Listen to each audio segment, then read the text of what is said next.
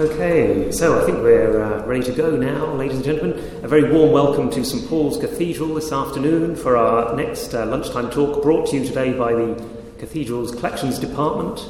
You'll be very aware, hopefully, that this year is the 100th anniversary of the extension of the franchise to a certain group of women, and therefore the start of the female franchise in this country. And as part of the celebrations of that fact, we have been having a number of activities and events. If you haven't booked onto one of our Women of Courage tours, which are available off the cathedral floor, taking in many of the women who have been celebrating the cathedral, I recommend you can do that through the cathedral website.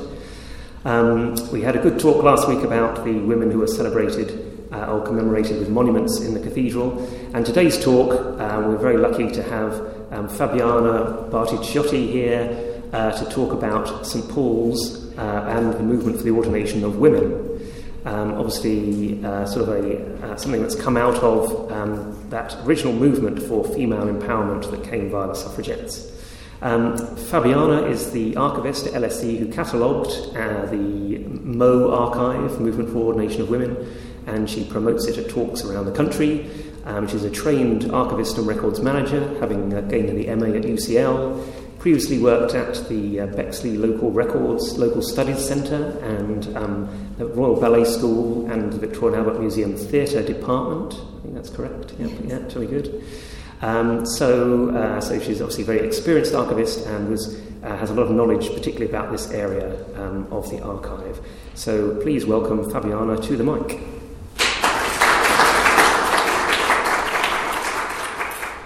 Right, thank you, Simon, for inviting me here and for this amazing setup and to almost packed room. I think the sunny outside probably kept someone just running around St Paul's today. So I'm very happy to be here, actually, more than happy. I can't really describe, because the deanery of St Paul's was a key place in the formation of MO, Movement for the Ordination of Women. So I'm going to call MO. Some people say MOW, but I think it's a mouthful. So MO, it's an easier way to talk about it. So I'm honored to be here today after, I'm thinking, 28 years since the formation of this organization.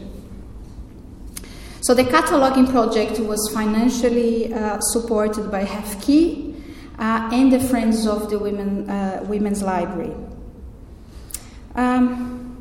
I will start my presentation with a brief overview of the context in which MO operated and was formed. Then I will talk about a few very dedicated women for this cause, and we'll finish the presentation with some highlights and the archives generally. If I have time, I have some images I can show, and then hopefully you can have some questions and lots of comments. I like them at the end. But first I want to say this. We archivists, when we start a collection like this of about 200 boxes, we spend an amount of time looking after this material, listing, organizing, throwing away, keeping some, nurturing, reading about, getting emotional about the subject, and we become sort of experts in this subject in a very short period of time. And then we catalog it, and we move on to the next project, a different subject, a whole new stakeholders, bunch of people, and then this thing stays in the back of our mind, and we don't think much about it. But then one Sunday morning, we get news like this: that the London London bishop is to be a woman, and the reason. For many people, this is not shocking news. But when I read the newspaper, saying, "A woman has been appointed as the Bishop of London, a move that delighted campaigners for gender equality, but is likely to dismay conservatives in the church." So we think in 1979, a bunch of people created Mo to fight inequality in the church. And in 2018 or 17, this sort of mentality is still around, lingering on. And it's, it's good news, and, in a way I feel it's still a lot of fight to do, unfortunately. But then here we go. Now we're going to talk about good stuff, and he starts here, the 12th of March 1994. It's actually a day before my birthday, so I'll never forget this date in my life. I was not born in 94, by the way, a few years before. But when the first women became priests in the Church of England in Bristol, and then we have ordinations throughout the country following on from that date.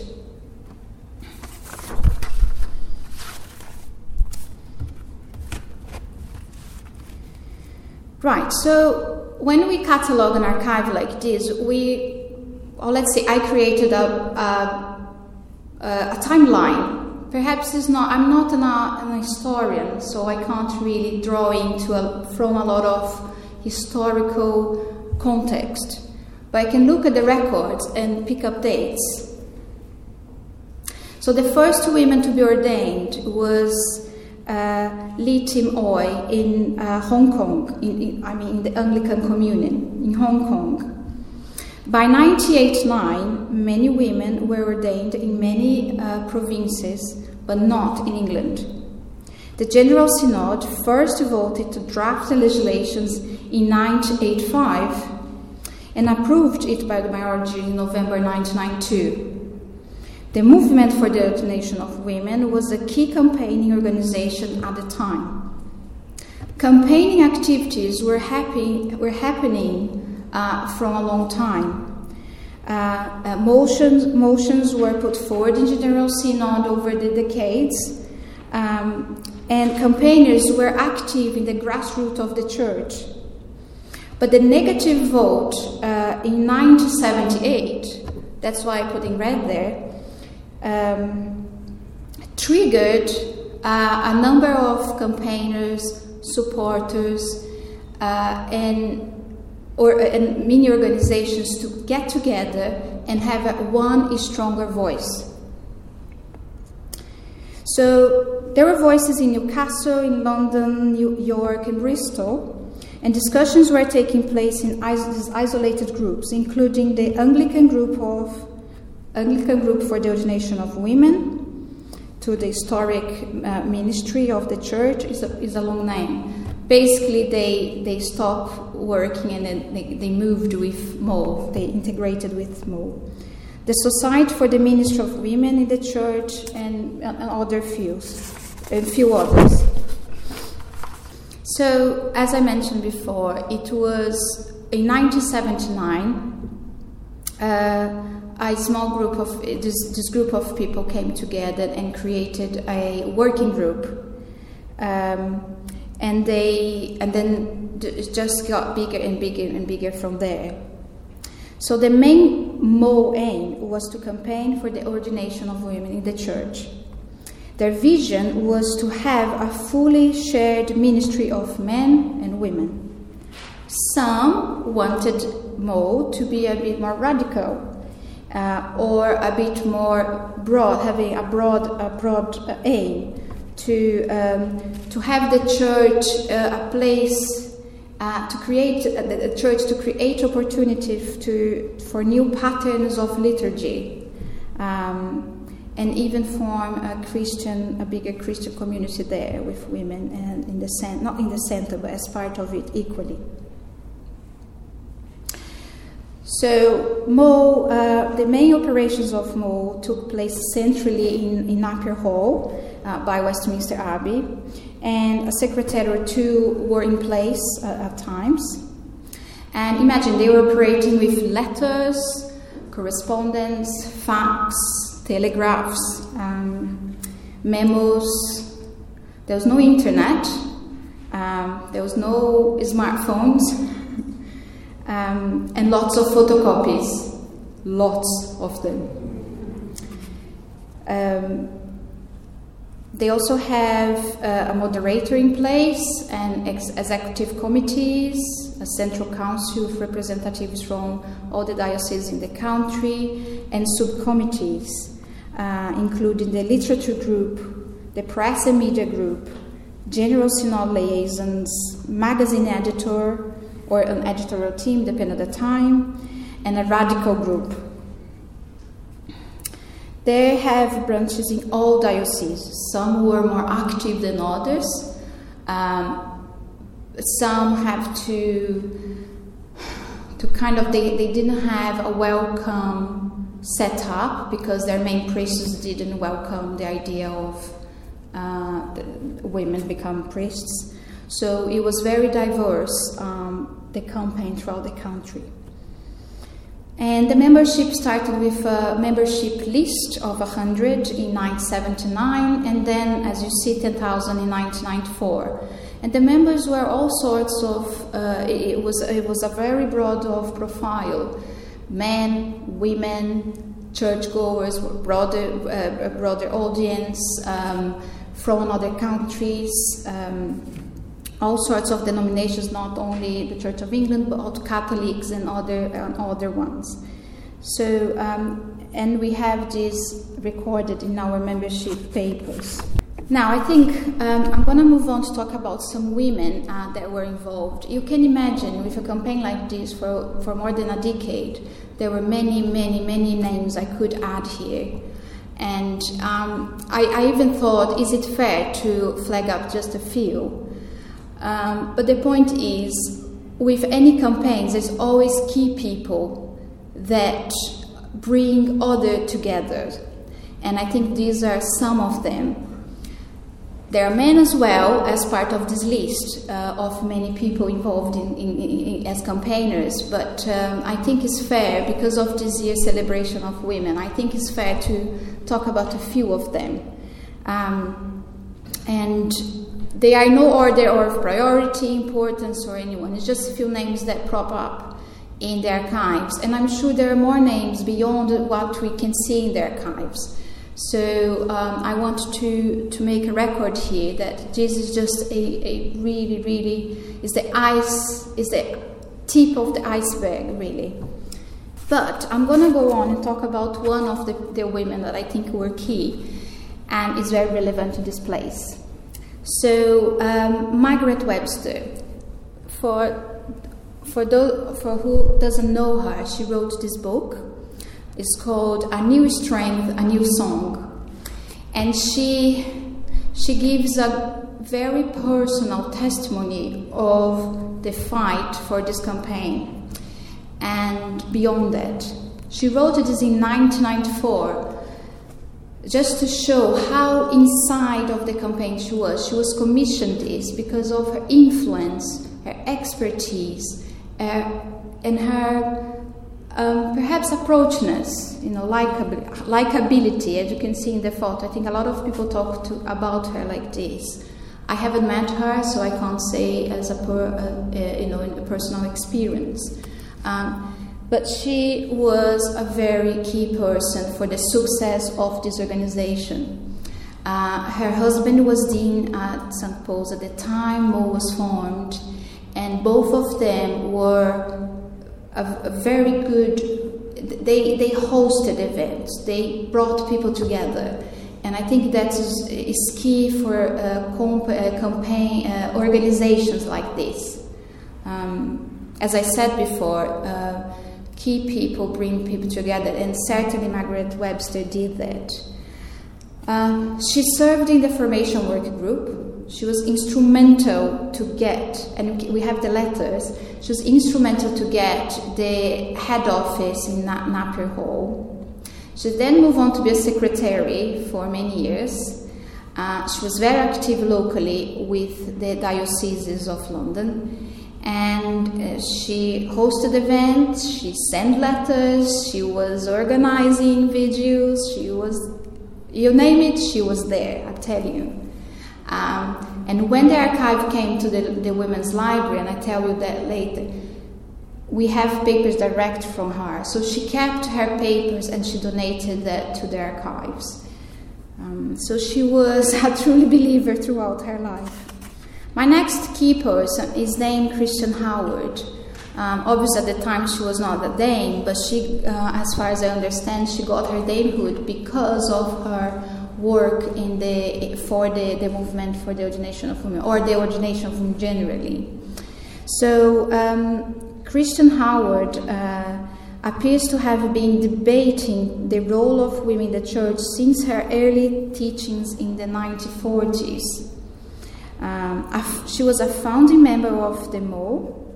She concentrated her major efforts on the synodical process to secure the necessary legislation. Because she was part of the General Synod, she knew the politics, let's put it like that. In 1972, she wrote a report for General Synod entitled The Ordination of Women to Priesthood, which was commissioned by the Synod, by the Church, just to show how respected she was in the Church. She earned the Lambeth Diploma in Theology, was appointed a lay canon provincial of York Minster, served in General Synod between 1970 to 85, was a delegate to the World Council of Churches in 1961 and 1968, and was appointed to the Faith of Order Commission of the WCC, and served as the first women vice moderator. Now, it sounds very boring to read this out loud, but again, she was someone that campaigned for the women to having equality rights in the church, and she started in the 1940s. So it just shows, when we talk about MOW and this archive or institutional archives, let's say, it's from 1979 to 1994. We're just talking about the last years of campaigning. So I always get this question: how come the LSE library holds SMOW, which is the reference name for these archives? So MO was deposited into the Women's Library as an outright gift in 15 accessions, which means in a few years, people came with boxes and said, "That's for you, thank you very much." We take it and then we process. That's what happened over a few years. Then the Women's Library in 2012-2013 was acquired. The whole collection was acquired by LSE. The Women's Library belonged to another institution who couldn't run the library, so LSE stepped up and bought the entire collection. So we acquire, as part of all the collections of the Women's Library, we acquire the MO as well. Now, it doesn't seem like a obvious place for the Women's Library to be, but if I just say that the LSE archives holds a lot of papers, has part of their collection policy is to do with campaigning organizations, equality of women, men, of gays, and other groups, minority groups. So it seems to me that having women theme with just other themes, it just makes sense to us. And I will go on and say that when we look at the other materials that are related to MO in the Women's Library collection and LSE collection, so you have all these institutional papers, and then we also have in the library, this is the archival material, and then you have in the library, have printed material that add to the story.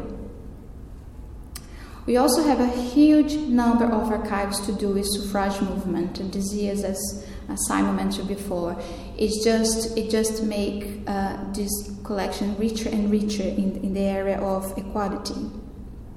We also hold the Hall Carpenter Archives, which specialize in gay LGBT movement, and very recently we catalog the gay Christian movement, formerly the LGCM, but formerly Gay Christian Movement. So I think Mo is in the right place, and I'm very proud that it's there and that I catalogued it.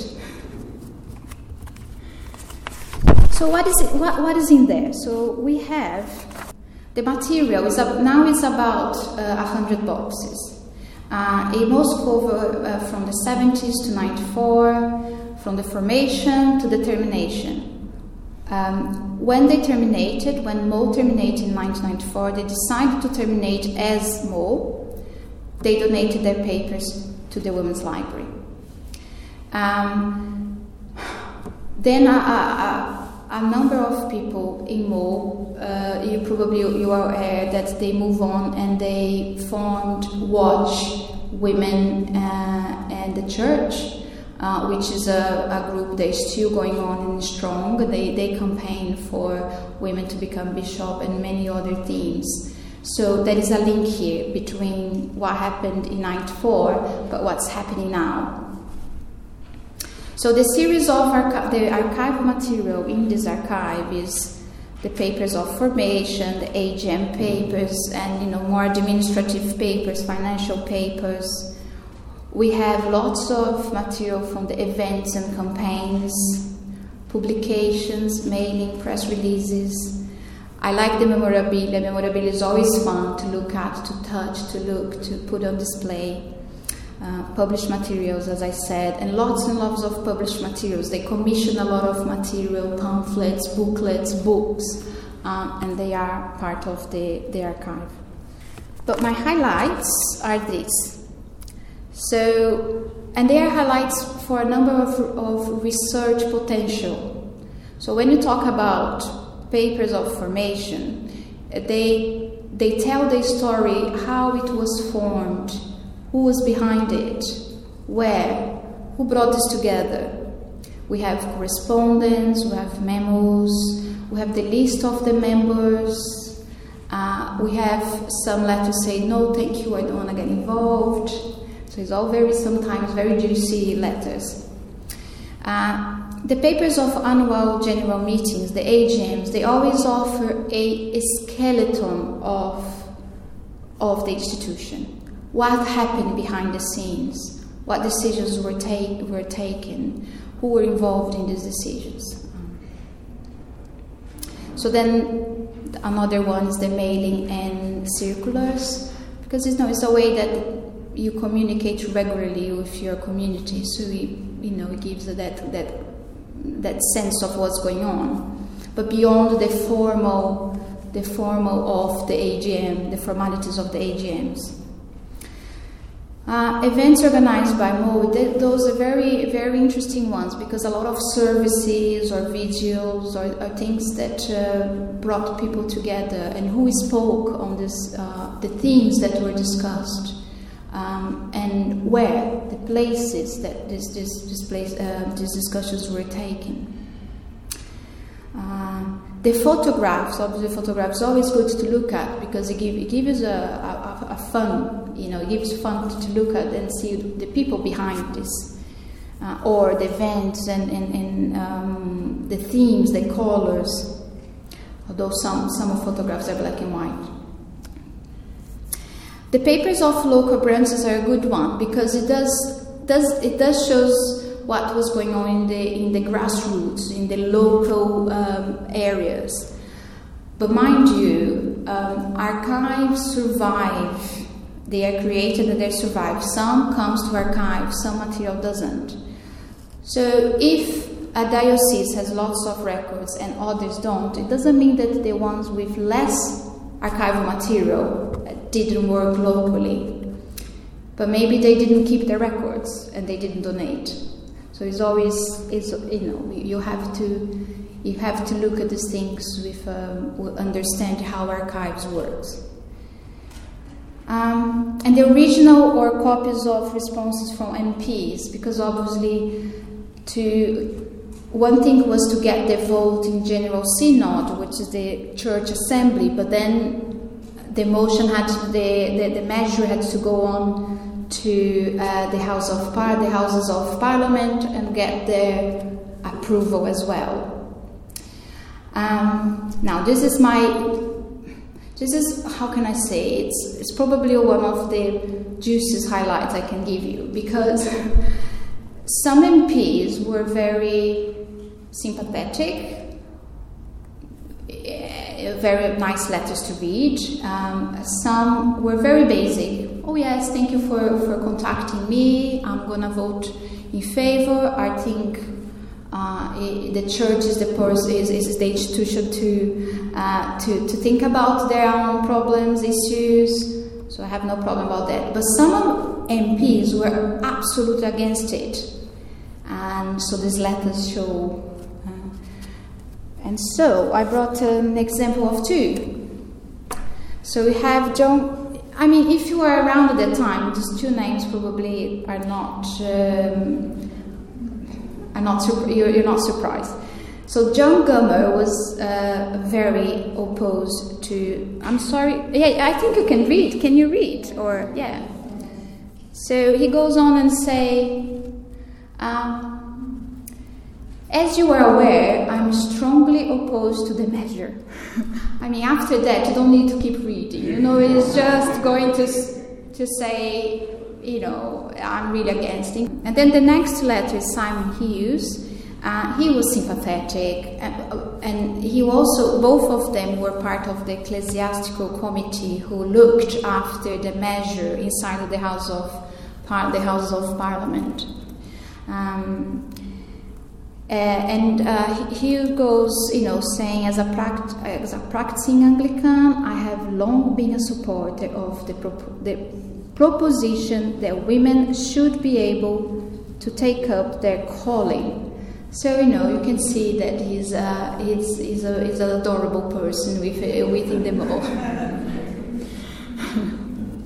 And the reason we have these letters, or sometimes copies, because the members were urged by the central office, to send letters to their MPs, urging them to vote in favor of the measure. So that's why we have sometimes the same letter addressed to different people. Obviously, MPs didn't buy every single letter. We are aware that a secretary wrote them, but sometimes we have even one more. Copy of the same content, let's say. Thank you very much. Okay, so that was an excellent talk with a great survey of the period, and interesting to see all those resources as well for anybody who's interested in pursuing it further and going to LSE and calling up the original material. Really good to see the cartoons, which are still very entertaining now in retrospect. And all the other things there too. We do have some archive material put out at the back of the room for people to see from the St Paul's archive, just a small amount before you go. And Fabiana has also brought some goodie bags, which look like this, which you can also pick up in the back room afterwards. So there it is. But I'd like to thank Fabiana very much for giving an excellent talk and for fielding those questions, so please give her a round of applause.